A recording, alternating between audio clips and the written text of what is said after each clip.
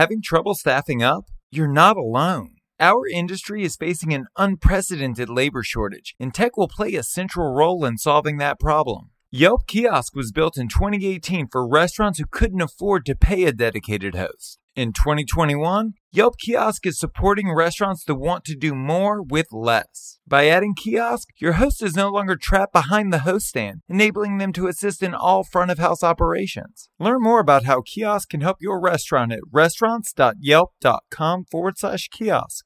Now here we go. I will say that if there's one thing that happened in the last 2 years, the people that were on the fence about being in our industry left. And who's left are absolute killers, and God love you for being one. Welcome to Full Comp, a show offering insight into the hospitality industry, featuring restaurateurs, thought leaders, and innovators. Served up on the house.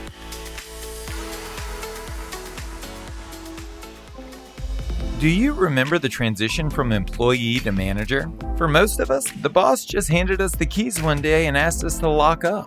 Within a month, we have a title, a lot more responsibility, and a lot less money in our pocket. What do you wish you knew before stepping into that role?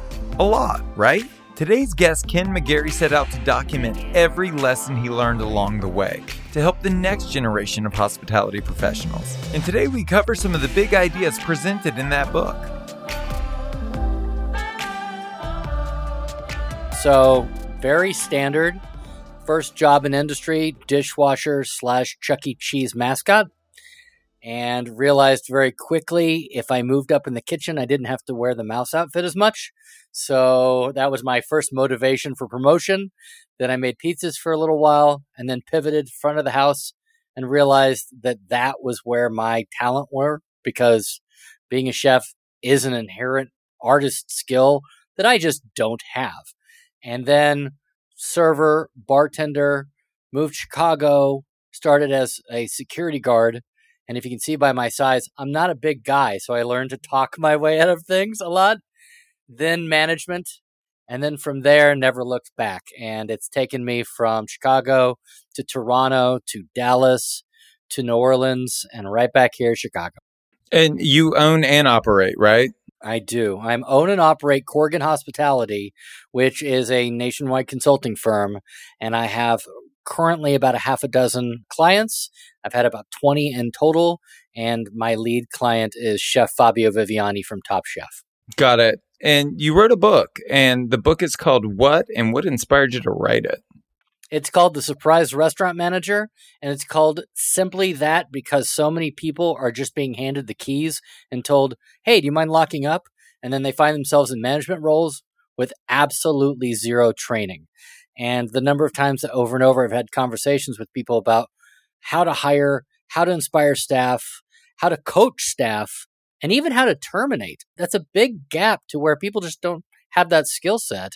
Plus, dealing with all of the rigors of the position and all of the stresses that go along with it, which absolutely create burnout, meant that I was having these conversations with restaurateurs and restaurant managers over and over and over again.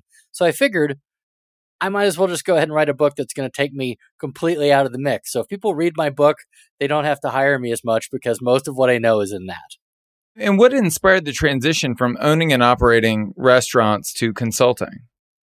So it was at a point in my development to where I was a director of operations of a major restaurant group here in Chicago. At that point, I realized that I really had two paths. I was either going to focus on creating my own hospitality group, opening up my own restaurants. And I've done that in some form or fashion with some form of different successes, or try to focus on helping people. Because the thing I can do is walk in and say, hey, I've noticed this, or you might be able to change that. But as you know, the term consultant in our industry is a really bad word. It's a pejorative because most people have hired consultants. They just walk in and point and take a check and leave. So we kind of built a different model, which was very simply, we're never going to charge you for anything we can't measure, and we're never going to charge you for anything that can't live beyond us. And that's worked out really well for us, and we're on our 4th year. That's amazing. And I would guess that the experience of a consultant in the hospitality space is interesting and unique. I would assume that you come up against the same issues again and again and again. How do you navigate that? Because I would assume that the problems are somewhat universal, but the solutions are specific to each restaurant, right? A perfect example is if somebody says, I want to improve my service. My first response is, okay, how are you measuring that? Is that through Yelp scores? Is that through secret shoppers? Is that your own perception? Because I really can't get you to the point of thinking that you have improvement unless you have a measurable way of gauging that. So, and I can train all of the different aspects of reviewing how you're onboarding, what you're developing, how you're training, and how you're empowering your teams to actually care about your business on your behalf instead of them just working for you and you having to wrangle them. And all of those things are absolutely things that can be put into place. The challenge, of course, is do they have the bandwidth to do that? And that's usually the problem. It's not that restaurateurs don't know what their problems are. It's that they might not have the correct people in place to do that. And the biggest challenge that I get are people that will work with me, and after a month or two, they'll say, well, why didn't you just stay? And I'm like, well, that's not what I do, because I have learned I live in chaos. There are two types of managers in this world. There are people who love openings and chaos and insanity, that once the restaurant's open, they fail because they're bored. Or the people that come along 6 months later that are great at processes and polishing and getting measurables down by 0.5% and finishing your cost of goods and really, really tweaking it, that are slow grinders that are so needed in this industry. But you fall into one of the two, and I am definitely the former. I like chaos, so that works well for my business and works well for what I do when I partner with people. Let's get into the book, and at the same time, we can talk current events. We're in the midst of an epic labor crisis, and when I was reading your book, I noticed 60 of the 200 pages in your book are all about hiring. And there's a bunch to unpack there, but what I'd love to do is discuss the ideas that really kind of stuck out to me. Now, these are my words, they're not yours, but this was kind of my interpretation of some of the stuff, is that when you're hiring someone, their experience and skill level pales in comparison or in importance in value to who they are as a person. Yes, without question. Without question. You can't teach work ethic. You can't teach drive. You can't teach personality. But you can teach people to be a server. You can teach people to be a bartender or a manager. These are translatable skills that are, if you're good at what you do, you can train anyone to do that. I can't train somebody to have a work ethic. Zero possibility. You also mentioned red flags, that if people show up to an interview or they say this particular thing in an interview or they present themselves in a certain way in the midst of that interview process, that these are red flags for people to avoid. Can you run me through some of those? I sure can. I mean, it starts with the basics, not showing up with a pen or a resume, depending on the position. Now, for servers and bartenders, I don't necessarily expect a resume, but for a little bit higher level positions, absolutely. But a pen also says, I might have to fill something out and I'm going to think ahead, which is a translatable thing with what you might be encountering with your guest. But as it gets closer and closer to those offer killer ones, bashing previous restaurants, it's a pet peeve and it's a bad idea. Obviously, you're leaving your job because there's another position that you're more interested in having, and you're probably leaving your previous job because of either the employer or the environment. But sitting in an interview with me and telling me how bad the place is that you're working just tells me that you're going to be that same person to say those things about me, whether they're true or not, to anyone else.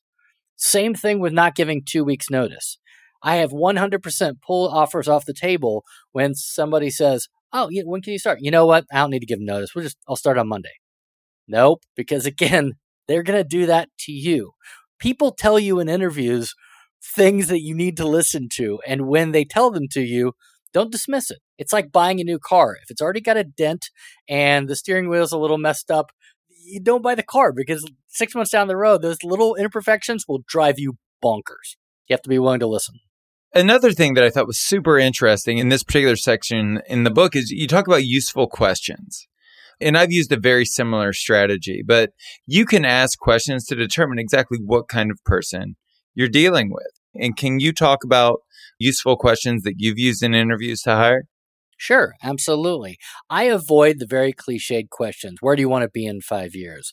What motivates you? Because everybody gives the exact same answer. I want to have your job, or I want a place with growth, or where I'm felt to be a family. That's why employers in the middle of interviews will always say things like, this is a growth opportunity, because they know that that's a carrot that they can dangle. And oftentimes, that's not really a measurable thing that they can truly stand behind. When I'm trying to understand somebody, I am hiring based on personality. And this is all positions. It's manager, it is bartenders, whomever.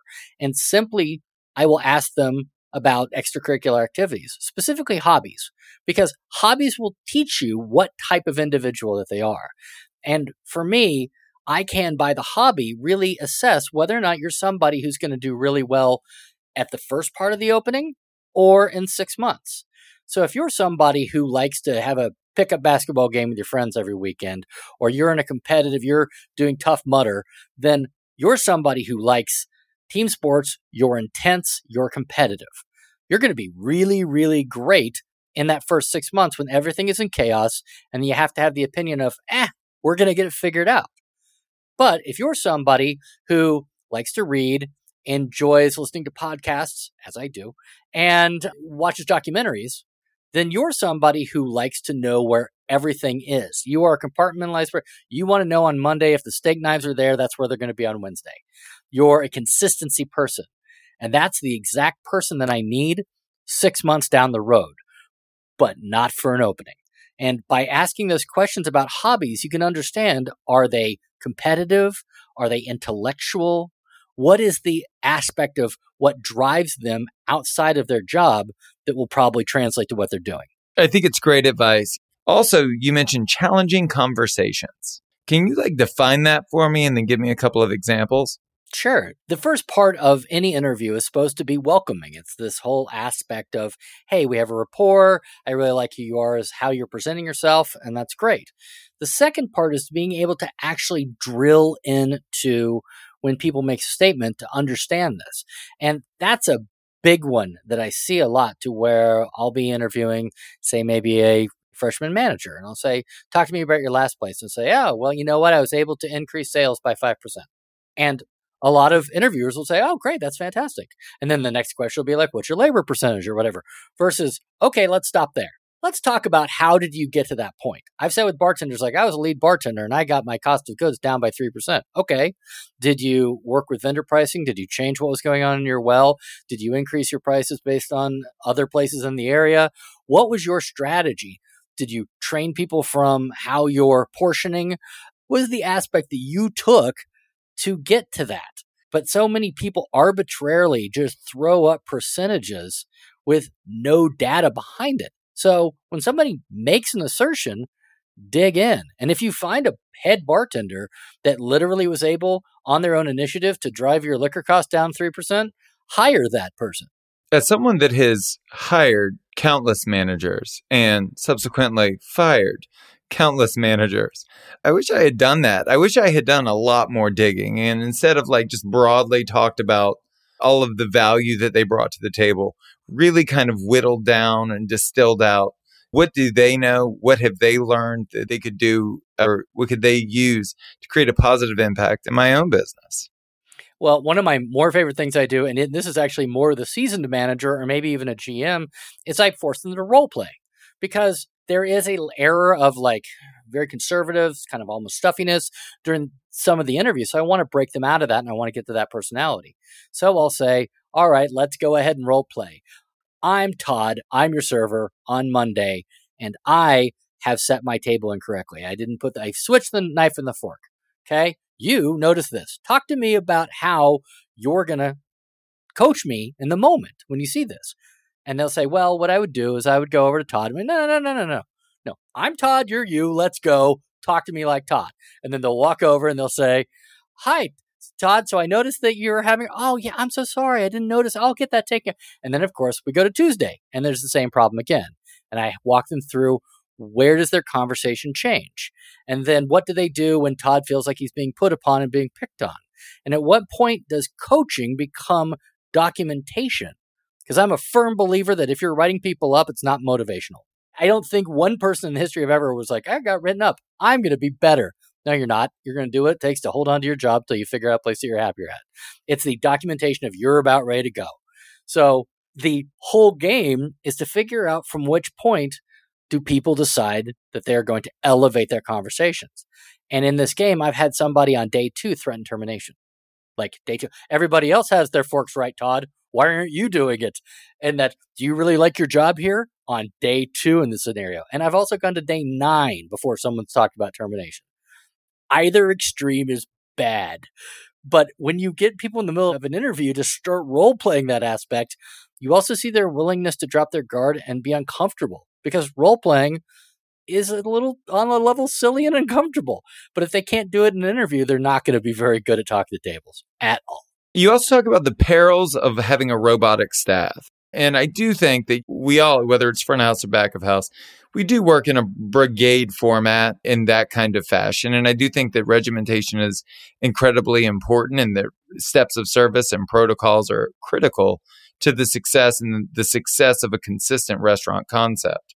But you talk about the perils of having a robotic staff. Talk to me about that. Sure. So I use the examples of Veep or Curb Your Enthusiasm or This Is Spinal Tap.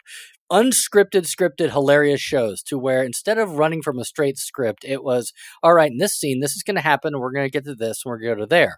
And it was based on the talent and passion of the actors to put in and kind of ad lib and hit their touch points and to move the scene along. That, to me, is the way to train staff, which is simply, you're going to hit these beats along the way. However you hit them is fine. Just make sure that you touch them. So if you're going to welcome somebody, welcome them, but don't welcome them the same way every time. And if you're going to talk about something that you're suggesting, you're going to talk about that because you actually care about that. I'm not in pre-shift telling you to push the salmon because it's going bad. That's not what management does. You go out and you talk to tables. I had 2 people that worked for me at the barbecue restaurant that were vegetarians. So they never talked about our ribs, not once ever. And I always told them never to, simply because I wanted to talk about the vegetarian chili. I wanted them to talk about the things that they actually like, because otherwise it's fake. And that's why I'm always really surprised when I go into a restaurant and I talk to staff and I'm like, what's your favorite thing on the menu? And they say, you know what? I haven't really had a lot of it. And I say, why? Well, they don't really allow us. That level of how are you not getting your staff involved and passionate about what you're doing is a very good reason why your service level is terrible, because you're a robot. The whole time you're talking, all I can think about is core values, because we had that issue. I mean, we struggled with non-compliance and then ended up on the other end of the spectrum with the robotic staff. And what cured everything for us? We're living our core values. We hired based on core values. The people that we hired shared those core values. They did need to be instilled in them. And then kind of like you talked about with having a broad playbook or touch points. And even on our busiest nights, it was such a rarity that a member of the floor staff would approach me with a problem. And it wasn't because they were afraid to. It was because they already knew what to do. All they needed to do was use their judgment and do whatever they would want someone to do for them if the shoe was on the other foot. And so at the end of every shift, we would sit down and we would talk about the struggles, the wins, the losses, the service recoveries, the whole 9 yards. And everyone was able to learn from the experience. But we had to get away from the days of customer X didn't like their steak. What do I do? Right. Because absolutely. They should know what to do. And you can train empowerment just as much as you can train compliance. That also is a certain level of trust that you have with your staff, because that's where people live in this space, especially restaurant owners, of, well, if you give them too much, staff's going to take advantage. I have to control all comps and voids because if I don't, they're going to take advantage. Well, no, the absolute opposite is true. If you allow your staff to have ownership, and if they're in the middle of, you overhear your table saying, I don't know, do you want to get the tiramisu or the chocolate cake? And they order the chocolate cake and you bring them a little tiramisu, you've owned them, they're excited, and it's an amazing experience. But they have to go stop and go grab a manager and be like, hey, can I get table 43 a tiramisu? It's ridiculous and it's juvenile. But that requires a different conversation with your team, which goes back to the challenge of staffing. Is too many people, too many restaurants pre and post pandemic, live in a world of thinking, oh my gosh, look at us, we're so great, instead of realizing that if you're a good server or a good bartender, or a good manager, you can get a job anywhere, legitimately. That is a true, couldn't be more true now than any place in the world, is that simply you can go anywhere and find a good job if you're a bartender or server. They're making a conscious choice every single morning to come and work with you. Same way that my wife makes a conscious decision every morning to be married to me, because she could wake up one day and go, no, I don't think so. And today is actually my 4th year anniversary, so I'm celebrating this with you. But yes, for 4 years, she woke up and said, I'm going to marry this guy. And for every day that your bartender wakes up and says, I'm going to go work for this guy, then great. And that should be met in the same way of thank you so much. Thank you for choosing to do that, instead of all of this consternation or blaming the staff for the challenges of not being good or not finding good staff. Restaurants have to look at themselves and understand from an environment of non-empowerment to even an environment of compensation. Maybe part of the reason that people aren't wanting to return to your place is you. And that's what I think restaurateurs are struggling with. I know I'm rambling, but I'll give you a quick one. I have a restaurant here in Chicago, restaurant group that I know of, that right when the pandemic hit, they changed all their kitchens over to community kitchens. And a lot of places did this. They burned off their excess stock. They gave it to their staff. They made sure that, but they took it a step further. They worked every single day and created kitchens to where they weren't only feeding their people, but everybody in the neighborhood and everyone in the industry for months and months and months and months. And then when the vaccines came out, they converted some of their restaurants to vaccine sites, and they gave it out to the community for months and months and months. And simply because they wanted to be the catalyst of positivity. And now that Chicago is finally open, they are not having a problem with both guests or staff, because everyone in the community has said, wow, I like what they did. And it's because of they had core values that people want to be aligned with. That's, if there is a benefit to any of the insanity from the last 2 years, you saw the people who really, really deserve to be in the industry that stepped up and made it an admirable place to be alongside. To dig into the other side of employment, which is management, active management, you bring up a couple of really interesting concepts, a couple of which I have utilized and a couple of which I will utilize. One that I will utilize is your concept of witness protection. Unpack that for me. Sure. So this goes back to when you have changed your communication from coaching to documentation, to where you now know that you're going to have a negative or what might be perceived as a less than positive conversation with somebody. Coaching is required. If somebody needs help with, hey, can you do me a favor and bus table 23? You don't need a witness for that. That's just part of daily management. But if you're having the same conversations over and over with the same staff member, and you know that you have to kind of pull them over, then you need to do so in an environment that's welcoming and that is not oppressive. And so the book lays out specifics. Don't put them in the manager office. It's a bad setup. Make sure that you're in an open environment to where they don't feel like that they're claustrophobic. And most importantly, bring a witness. And when you bring that witness, don't have that witness sit on the same side of the table as you. Have them sit equidistant and acknowledge their presence in the beginning. Hi, so you and I are going to talk for a few minutes. Here's Bob over here.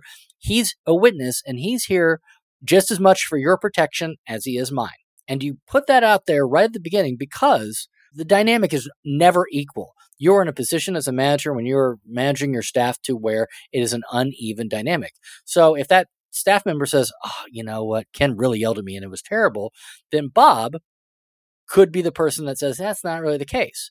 But that's why it's important to make sure that the person that you choose, that Bob, is seen as a positive influence in that staff member's life. So it's not like two people that the staff member doesn't get along with. It's, oh, I usually bring chefs. 9 times out of 10, I'll bring a chef because they get along with chef, and it's just a completely neutral party. But that will save trips to HR and challenges in communication, because at any point that the staff member feels like that they're lost in it, they can turn to that witness and say, I'm not sure. Is he saying that I'm not bussing my tables properly? And then that witness can kind of help say, what I think he's trying to say is blah, blah, blah, blah, blah. They facilitate communication, but they also make sure that it's done in a positive manner. Too often I see people being reprimanded, terminated with nobody around. And then they're surprised at why that's being perceived as less than an ideal way of doing things. And that ricochets to the staff. So even if that person just goes away, everybody else knows that that's how you function, and it doesn't make you the type of person that people want to work with. You bring up the power dynamic, and you bring it up a few times in the book, and I think it's so important. You highlighted an example talking about fraternizing after hours. And what you said is you can go out with your staff, you can have a couple of drinks, you can forget that you're their manager, but they don't. They never forget that you're their boss, and that's going to create an uncomfortable situation, no matter how you slice it, no matter how you feel before, during, and after that situation. It's not an ideal scenario for your team. Can you talk about that a bit more? Sure. I'm a victim of doing this myself. I'm guilty of doing this all the time, which is simply you build a rapport with your team. When you're a manager and you're all roughly the same age and everyone's hanging out, and in my 20s, I was 100% doing this, hanging out with my staff, and I felt that it was great, and we're all at O'Callahan's down the street having beers, and it's fine. We're not talking about work. We're just friends, and it feels comfortable. But the minute that some new person comes in, oh, hey, by the way, have you met Ken? Yeah, he's our manager. You immediately go, oh, shit, I never take the hat off. As much as I think that they are my friends, and I've had a lot of friends in this industry who have worked for me in a professional situation, you get yourself in a really, really bad spot to where you're out and still seen as a boss. And so I put in a few rules because I said you shouldn't do it, which is what every HR professional will tell you. Don't do it. But then I say, well, you're gonna. So here are a few things that you might want to do. Don't drink more than 2 drinks. Don't hang out with just a few members of staff. Make sure that you make it as inclusive as possible. Pay the tab. This is a big one. Don't ever have anyone buy you drinks. If you're going to go out with 8 people from the staff, then you're going to be the person walk in, have 2 drinks max, buy the tab, and then go, see y'all later, and then get out. Because otherwise, you're in a position of seeing that the staff's buying you drinks, or you're hanging out and being exclusive. And the next thing you know, when you're in those meetings trying to coach somebody, they're going to be like, well, you don't do that to Todd because you guys go out and have drinks together. And you can't manage if you're trying to use your environment just to be buddies and friends with people. Doesn't work. Just as an experience share, I took this to the nth degree, and at all of my locations, they were dry houses. That wasn't always the case, but in the latter years, it was. And the reason is we would invest so much time and so much money in the staff, making sure that they're trained well and outfitted and continuing education and making sure that they had all of the things, subsidized healthcare. We wanted it to be as an amazing place as possible to work in. And I just found that if people were allowed to drink on site, off shift, especially on shift, but off shift as well, it was just an unnecessary risk to the degree that I own the restaurant, I operate the restaurant, and I don't drink at the restaurant. If an employee showed up with their parents to show them how nice everything was, they could not drink at the table with their parents. When I brought my parents to that restaurant, I did not drink. I can drink anywhere in the world. I'm a grown man, but I did not drink in that place because I wanted them to know that the rules that I had put in place to protect them were also there to protect me as well. What I didn't want was I didn't want a great employee who was perfect on the clock to come in hammered one night and ruin it all for nothing. Yep, absolutely. And you never know when that switch is flipped and then somebody is too hammered or blacked out. And then now you're, well, it wasn't me and it's a whole thing. Your clear delineation is the right thing to do. But I think industry-wide, there is definitely a lot of opportunities for people to hang out at the neighborhood pub down the street. It's just when it becomes that point to where you all are having conversations of, oh yeah, Manager Ken was really hammered last night. You know, he was stumbling. Now you've lost the ability to manage from any sort of respect. And that's the pivot from freshman manager to true manager, which is moving from, I just want people to like me and I want to have a fun job to, I want to be respected and think about this from an entrepreneurial standpoint, and being liked is secondary. Absolutely. And then you spend a lot of time in the book, later in the book, talking about the importance of like depersonalizing the overall management experience, which is hard to do. I tell people all the time, and owning and operating hospitality locations for 20 plus years, if I got really good at just one thing, it was eating shit and pretending to like the taste. ultimately, I mean, that is really what it is. That is a legitimate skill, sure. But it's because I was able to depersonalize it, understanding that everything that happened was always about everyone else and had very little to do with me. Now, if it had something to do with me, that was even more empowering, and I had the ability to change it. But talk to me about you and your thought process, how you got there, and how you actively depersonalize those difficult moments. I actually worked backwards on this one, and it started with reviews, online reviews.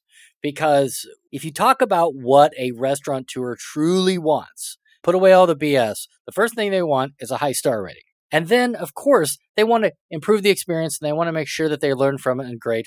But they are worried that that 3-star review is going to negatively affect people coming to the restaurant. And so I began to kind of dig into the understanding of why people Yelp, why people go online, why they do what they do, and beginning to figure out when operators reach out where they're failing.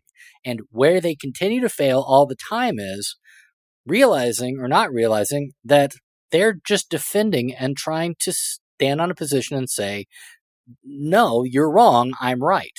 And you come off defensive. And I don't care what it is that you're trying to defend, you're going to come off as being territorial of your position because you're trying to defend the restaurant that you care about.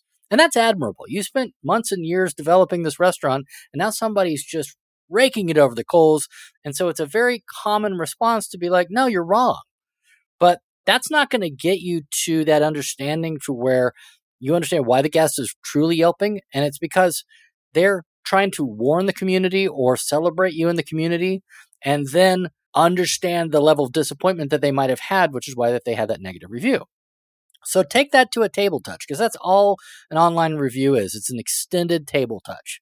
And I say in the book, and it's absolutely true, I'd rather have 1,000 one-star reviews than 1,000 people walk away and not review, because I can save all of those one-star experiences because it's still passion. But it's that other side to where people just walk away that I can't save. But when you see negativity at your table and someone's screaming and they're telling you that, oh, this steak, you made my steak bad. Well, you have to kind of understand why. And the first thing that you can't do is look at it and say, man, that is a medium rare steak. You can't defend. You can always say, oh, I'm so sorry that that steak is not properly prepared, even if it is. Or I'm so sorry that that water is too wet, even though water's wet. It doesn't matter. You have to be able to remove your level of territorialness from it and then kind of understand why people are the way that they are. And usually those extroverted people who are commenting at your table are doing so far less to do with the overcooked steak. It has to do with they're probably sticker shocked, or maybe it was an important business meeting, or maybe a dinner, or maybe they got kids, they got somebody to watch their kids since the only time out this month.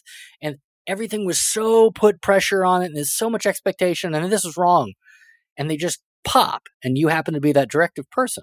But the burnout from restaurant managers that I see all the time are people who are like, I'm tired of eating shit. I'm tired of getting yelled at. And my training is you got to take 2 steps back, man. You have to see these people as very simply not only out of control, but almost a compassionate sort of aspect, because their level of anger and animosity is just covering up their own insecurities. And I always have to quickly say, I love feedback and I truly want people's feedback. But if someone says, hey, you know what, that steak is really, it's a little overdone, and they say it like that, no one's going to internalize that. They're going to say, thank you for that information. It's the person who's screaming and fetching and throwing that we all deal with on a nightly basis that burn people out. And so that's why I spend a lot of my book talking about how to get that negativity out of your life so that you understand the philosophy of why people do what they do. It's a human business run by humans, serving humans. So the margin of error is small, but the ability to create a mistake is really, really high. And for me, it just came down to whenever anyone was upset, just being upset that they were upset. Right. The empathy aspect. You're exactly correct. It's a small percentage of people who come in with the intention of trying to game the system or go online and complain simply because they want free things. And that's always my pushback from owners and chefs, to where they're like, they just want free stuff. And I always kind of counter that by saying, well, think about that for a minute. think about how sad that person's life must be. Like, where are they in their life to where the only way that they can get a meal is by going on and complaining about it? And that's their way of going out to a nice dinner because they know that they're going to get something for free because they're going to complain. What an incredibly sad existence that is. So chalk that up for the 3% of people that do that as a cost of doing business and how sad for them, and move on. Focus on the 97. And sometimes they listen. As a book author, yes, what books have made the biggest impact in your life? This is where the honest truth comes. I will tell you that people give me books all the time to read. And as I was putting this together, I wouldn't read any of them because I didn't want to be drawn in. I mean, of course, I grew up reading Setting the Table and Be Our Guest and, all of those different aspects of what it was to begin to get into management in my youth. As silly as it sounds, what motivated me most of all was stand-up comedy. Stand-up comedy is my absolute passion because it teaches me to continue to push forward and speak out, even if I don't think anyone else is going to listen. And so when I would get to that point where I was blocked on a chapter and I'd go, oh God, I don't know, I'd flip on Bill Hicks or Bill Burr or whomever. And it was just that's it. I'm motivated again. I can get back in to do it. And that was what kind of got me through those moments to where I thought, no one's going to read this. Why am I still writing this? It's an industry podcast. And at the end of every episode, I like to give the guest an opportunity to speak directly to the audience. Do you have any advice or words of encouragement you'd like to offer? I think that the biggest words of encouragement that I have right now for both people who are in the restaurant industry and for those who frequent restaurants is a generous understanding of exactly where we are in this industry. We are not living in 2019 times. If you're used to going to your favorite place, we're so happy that you're back, but that steak's going to take you 10 minutes longer, and that seat's going to take you 15 minutes more, and that drink's going to take you 5 minutes more.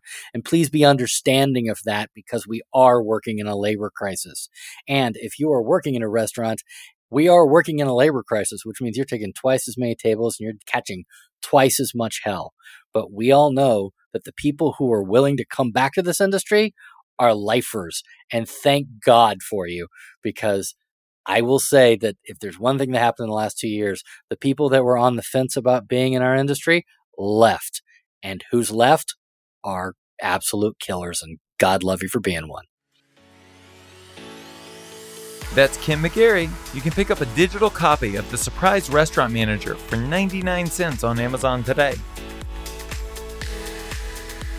If you want to tell us your story, hear previous episodes, or check out our other content, go to restaurants.yelp.com/fullcomp. Thank you so much for listening to the show. You can subscribe wherever you get your podcasts. While you're there, please leave us a review.